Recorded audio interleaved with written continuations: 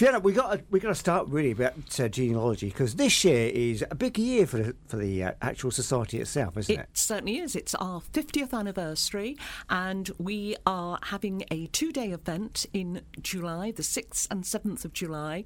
It's actually in the north of the county, Hartley-Whitney, but it's open to everyone, members and non-members. And we've got talks from international and national figures. We've got workshops. We've got Ask the Experts, plus loads of other things. And the price also includes a fantastic buffet lunch on both days. Oh, people will be there. They'll be flocking. They will. And tickets will be made available on Eventbrite from the 1st of April. It's no joke, is it? No, absolutely not. Okay, so people can get involved now. So we'll give you details again at the end for people to get involved and that'd that be sort wonderful. of thing. Yeah, and obviously details will be on our website as well. Yeah, fantastic. But I mean, was that on purpose in Hartley-Whitney? Because obviously, I'm guessing because Hampshire's quite a big county anyway, isn't it? It's very difficult to try and please everyone all the time. Well, yeah, because we, as a society, have obviously members who live out of county as well. Plus, we do have an international group.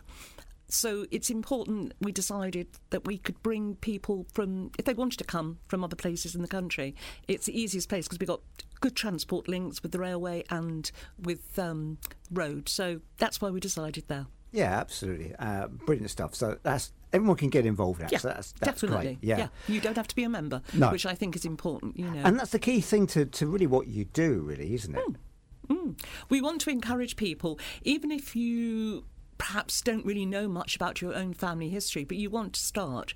Well, we're a perfect place to drop up. You can drop us a line by email, or we do have some libraries that actually hold drop-in sessions, which you can find actually on our website. So, yeah, that's the best way to go forward. And it's still popular as ever, if not even more than probably when we first started talking, actually. Oh, I think that people, perhaps with the lockdown, discovered that they could find a reasonable amount of information online. There's still only a fraction of what is actually out there, but it gave them a thirst to perhaps find out a bit more. And it became quite an advantage for us because we have 9 separate groups that meet in person, but perhaps during the winter they do it via Zoom. But we do have an international and national group, which I helped set up during COVID. And so we've carried on using Zoom, and I think that also encourages people, perhaps if there's a speaker they want to hear, because that's the joy with Zoom. We can have national speakers. They don't have to come to where the meetings are, so that helps. So it's been quite an advantage, really, for you in some ways, has. isn't it? Yes, we've worked with, we've had to work with COVID and see how we can get through it, and that was one way that we discovered was an excellent way of doing it. Yeah, and being able to carry it on too. Yes, definitely. Which is a plus, really. Yeah. Particularly for something that what you do, because obviously a lot of the stuff is going to be now very much online, isn't it? A lot of it's digital, I'm guessing. There is some online, but the vast majority still hasn't been digitised. Really?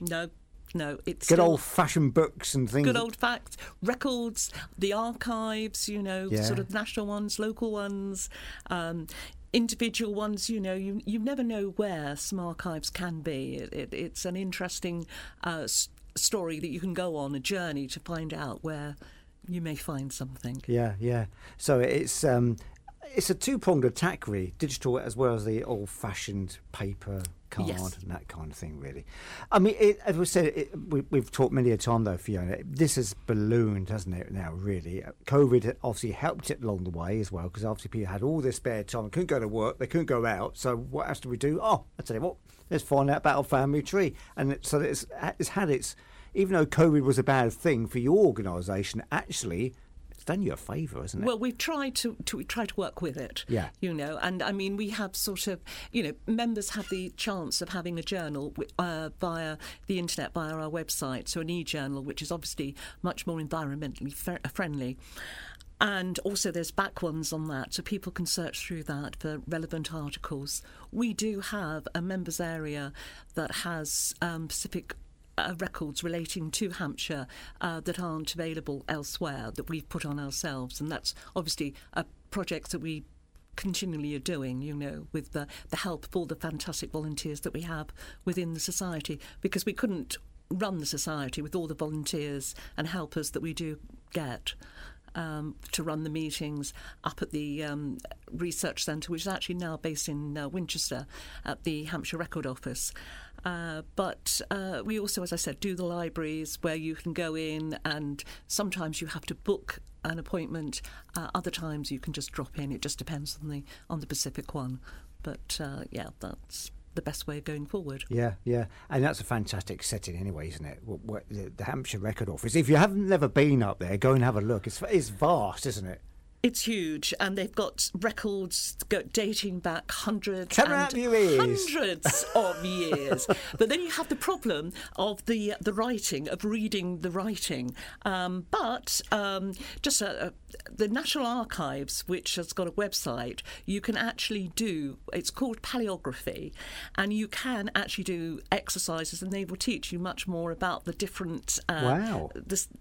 Because it varies. It's like handwriting changes through the centuries, and there's different types, and they do all the Pacific ones on there. So it's quite an interesting topic. I bet it is, isn't it? Yeah. Are you getting better at it? Oh, I'm getting much better at it. I have a friend who is a professional. Wow. With that, and she's actually doing one of our workshops. Oh, fantastic! So for the 2-day event. So you see, we're not having a specific subject with the event, but we've got variety of all sorts, so there should be an interest for everyone. See, that's what you don't realise, because obviously the writing, the handwriting, going back to the 18th century and what have you, I'm guessing it has changed to what it is now, hasn't it? Oh, so yeah. You're trying to work out what on earth they're going on. Well, exactly. I mean, some like a capital C, you could look at a capital C and you would never think it looks like a hot cross bun. Yeah. And it curls as well, doesn't it? It's got like extra bits in it, and an S can look like an F. Yes. And there's so many little quirks along the line, and they also used to use abbreviations as well, so that can also hinder your understanding of the document, and it's so important. With trying to read documents, especially, shall we say, wills, which are such a useful item to look at, because it can tell you about different family members, besides just the people who are going to inherit. Maybe there's a son that they weren't very happy with or something, and they left them £1, while everyone else got £1,000 each, for instance. That's just an example, which brings me on to another topic. The Ministry of Justice have put forward a suggestion that they wish to digitise all the old wills and then destroy them after 25 years, which would be an awful problem for genealogists, historians, etc. Because when you are sort of copying stuff, pages that get missed, or it isn't done, technology improves, so you would have to constantly upgrade it. So if anyone is interested in that, there is an article on our website, and there's also a petition and asking people to write to their MPs and the Ministry of Justice, and all of that's on our website now, so please, folks, look at it, because we would really appreciate everyone's support. Yeah. I mean, surely it'd go into an archive, wouldn't it, with National Archives? Well, yeah, but they want to try and free up some of the room. So this is where the problem is. Wow. That, Okay, so it's not really quite the government being awkward as such. It's just simply there's not much room left. I know, but the thing is, they're meant to maintain these records. Yes. They have such a historical importance. Yeah. And I think they've said that they will keep the wills of famous people. Well. But why? Why, Yeah. So I think it's certainly worth everyone having a look at it, and if you please sign the petition, etc. Yeah, because I'm guessing in some ways digital is not always the best thing, though, is it?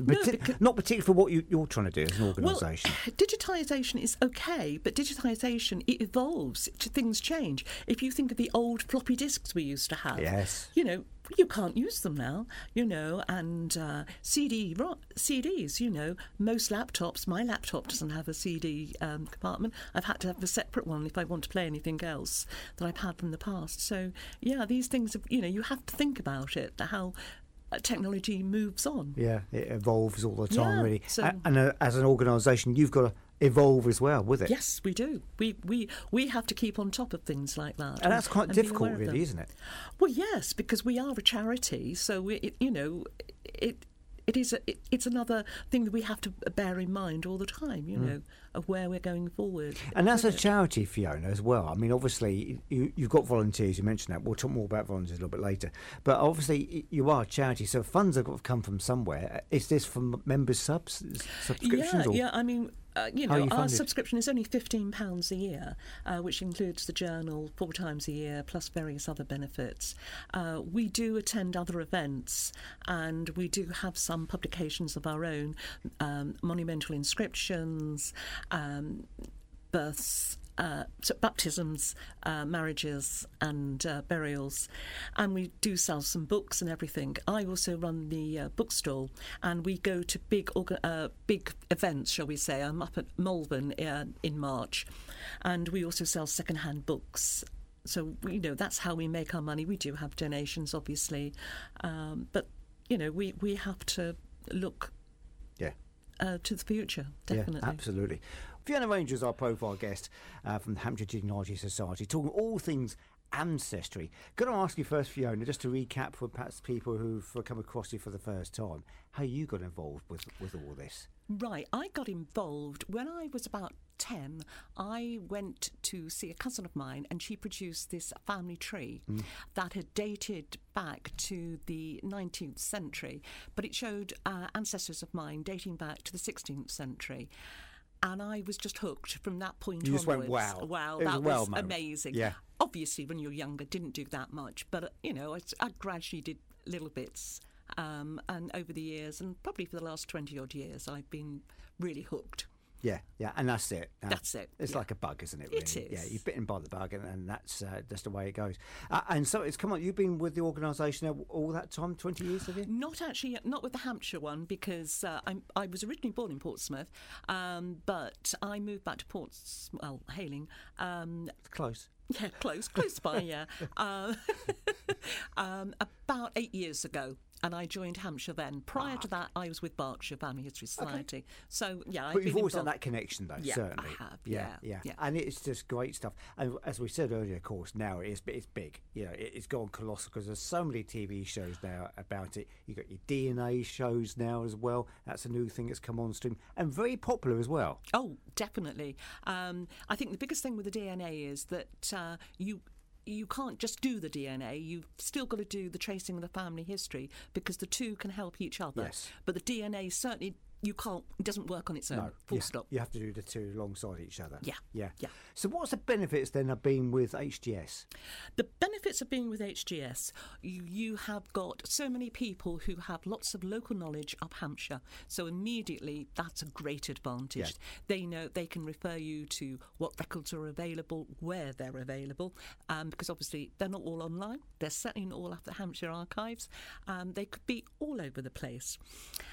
So that's the first priority, shall we say. You also have the options of going to any of the meetings, wherever they are within the county. You can go on the Zoom talks with the international group and the national group. So there's one each month for one of those. So you've got that automatically. You can contact the research centre. You can go in person, or you can send a request in with your query, and they will have a look, especially if you are a member. We also have what we call surname interests. So if you have all your surnames registered with us, then we can put you in contact with other people who are members who are researching the same family. So automatically that's very useful. We have the journal, which comes out quarterly, which contains interesting articles written by our members, plus also what's going on in the groups and within the society itself. We can also offer... You haven't got a script there, have you? No, I've got a few things just to make sure I don't forget anything. Thank you, Chris. We also have the members-only data, which is obviously a useful commodity. And we also we have what we call our shop, and we have monumental inscriptions and the baptisms and the marriage and the births and various other local history books which are useful for your research. And obviously we also have the second-hand book stall, which I run. And also, thinking about it, we also have a list of... We call it our research library, which we've got over 3,000 items in. Some of them are books, some of them are CDs. It does vary. And so if you've got a Pacific, a small village, say Alsford with watercress, you could put that in and see what we've got and then ask someone to look it up, etc. So it is a puzzle, though, isn't it? Oh, yes. Yes. I mean, where on earth do you start? I know I've asked you this before, but for the benefit of new listeners, that's fine. Absolutely, just tell people. You start with yourself, and you write down everything about yourself when you were born, obviously, all the different addresses, your parents' name, and then go back and do your grandparents' name if you know that. And then I would suggest you speak to your parents if you're able to, or grandparents, or any other relatives. The older they are, the better you may get some information. Obviously, you need to check everything is correct. And then the other thing that is worth looking through is if you've got any certificates, birth, marriage, death certificates, and any other family memorabilia that could give you information. War medals, for instance, school certificates. Basically, it's amazing what you can actually open a book or something and see. I have one that was from my... grandfather, and it's the only item I have because he unfortunately died suddenly in 1923 in East Africa. So the only thing I have, a couple of photographs, and I opened this book and it was awarded to him as a school prize. So it's very precious just to have something like that. So a little clue there, really, isn't it? Yes. Basically, that's what you look for. You search for it's clues, and then you have to try and connect them up. Yeah. It's a bit of detective work in some ways, isn't it? Oh, yes, definitely a detective, yes. Yeah. And I'm thinking also that sometimes you could go down dead ends, like with anything. Oh, yes. You can either go down dead ends or you can get sidetracked. You find such an interesting character that might be a second cousin or something like that, and you think, oh, this is that, and you're just suddenly you're away, and then it's 2 o'clock in the morning or 3 o'clock in the morning, So it's quite easily done. Very easily. Yeah. But that's the beauty of something like this, though, isn't it? It's something really to get involved with. Oh, yes, you get your teeth, and it's so important as well. And it's the youngsters. I am very much enthused that I want the younger children to ask questions like that. I mean, they could do a family tree with just sort of pictures with mum and dad and their brothers and sisters and perhaps their aunts and their uncles and maybe the grandparents. So it's a start. They can appreciate how, or whatever family unit you've got, because we mustn't, it could be any form of family unit. And quite often there are so many now, shall we say, blended families, which I think is important that their history as well is traced, because the children especially grow up and see various different families, and it's good for them to understand the structure of... Yeah. So your daughters have got a head start then? I suppose they have. They do hear Mum saying, "Oh, here she goes again. Off we go again." And off you go. That's it. But no, they're very supportive, I must admit, and they have listened to talks that I've given in preparation before I've given a talk. What do you think of that? And then I get critiqued. Dear. And oh yes. Oh, marks out of 10. Marks out of 10. I probably 7 if I'm lucky. If you're lucky. Well, if they come in ever, we'll ask them. Yeah. So we'll ask the question. Yes. But I mean, getting involved in something like this is fantastic. And as you say, you can spend hours. So be prepared, isn't it, really? If you're going to start doing this. Be prepared. There's a lot of work involved and can take years. Oh, it's never finished. Never ever finished. No one can say they've finished their family tree, because there will be something that will turn up. So you're still doing yours? Record. Oh, yes. Oh, yes. No, I shall never finish. No? And it goes on and on and on and on. So is this something like a book you could think, I'll put that down and forget about it and then pick it up again and know where you left off? I think the most important thing is that when you start your family research, if you're researching on the internet, record everything that you've done, even if it's a negative search, because then you don't go over the same ground again. And then if you want to find the record again, it's there. Ah, see, there you go. Smart thinking from you, Fiona. I like it. But it's it's a big thing. It's a big undertaking to do, really, isn't it? So be prepared, as you say. Oh yeah, be prepared. But I mean, it's you never know what you're going to find out. It's fascinating. You never know what your ancestors may have done. In the past. Do you still get excited when you unearth something else? Oh yes. Yeah. Yes, I get excited if it's my family or someone else's family. I still have that buzz. Yeah. I really do enjoy it. Yeah. So very quickly, because we are running out of time. I'm conscious of the clock. We must play your song as well. But very quickly. You mentioned projects earlier, of course. What's some of the stuff that you get involved with these projects? I'm guessing digitising some of the stuff as well. Well, yeah, it's sort of recording it so it can go on our database that people can check it out. Or we also get outside people come along and say, well, do you want to help us with this project? Yeah. And things like that. We've got a couple of ones. I can't really expand on that at the moment. But we also have sort of slightly smaller projects that perhaps when our volunteers are helping us out at Hampshire Record Office, that they can do some data entry even, that it's all there for the members to use. So, I mean, there's loads of stuff we've got, but it's all time and it's all volunteers. It's all, that's what we need. More and more volunteers. So, talking of volunteers, how can people tonight, perhaps listening, get involved with HGS? What do they have to do? Well, what you need... What age? Any age. Really? Any age. We are happy to have any age, and the younger the better. I mean, if you're under 18, then you would have to come with an adult. Yes. But... yes, the younger you are, the better, actually, because I would love to see, a selection of younger people coming and getting involved. Are you seeing younger people come through? Not if quite. I'm honest, not quite. No, we're still... So we'd like more. We'd like more. Definitely would. And the best thing is look on our website and there is a contact page there and you can just send in a message or become a member. Or if you're not quite sure, just contact us. Yeah. It'd be great to hear from you. And if you do contact us, do say where you heard about it, because that would be really useful. Yeah, absolutely. Give us the website details, Fiona. So if people want to get in touch, get involved, or perhaps ask them some advice on a Trace family exactly. history.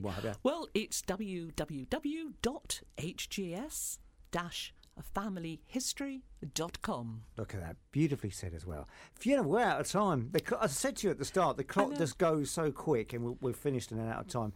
You're going to come back in May because you've got a couple of events. You're going to come on the phone for that. Yeah, I'll come on the phone and then I'll come back. Come back in the studio in the summer. Where there's definitely. Better. Definitely. When it's blazing That'd be great, hot. Chris. Absolutely. And we'll chat some more and play some more songs for you. Fiona, it's lovely to see you. We won't leave it so long next time. No, definitely not, Chris. Always a pleasure to get you in and have a chat. And again, the website address, just very quickly, if people do want to get involved, is Sorry, no, I'm going to give you the wrong one there. hgs-familyhistory.com. Brilliant. Fiona, it's lovely to see you. Thanks Chris. For coming, lovely to see you. Safe journey back. Take care. Cheers now.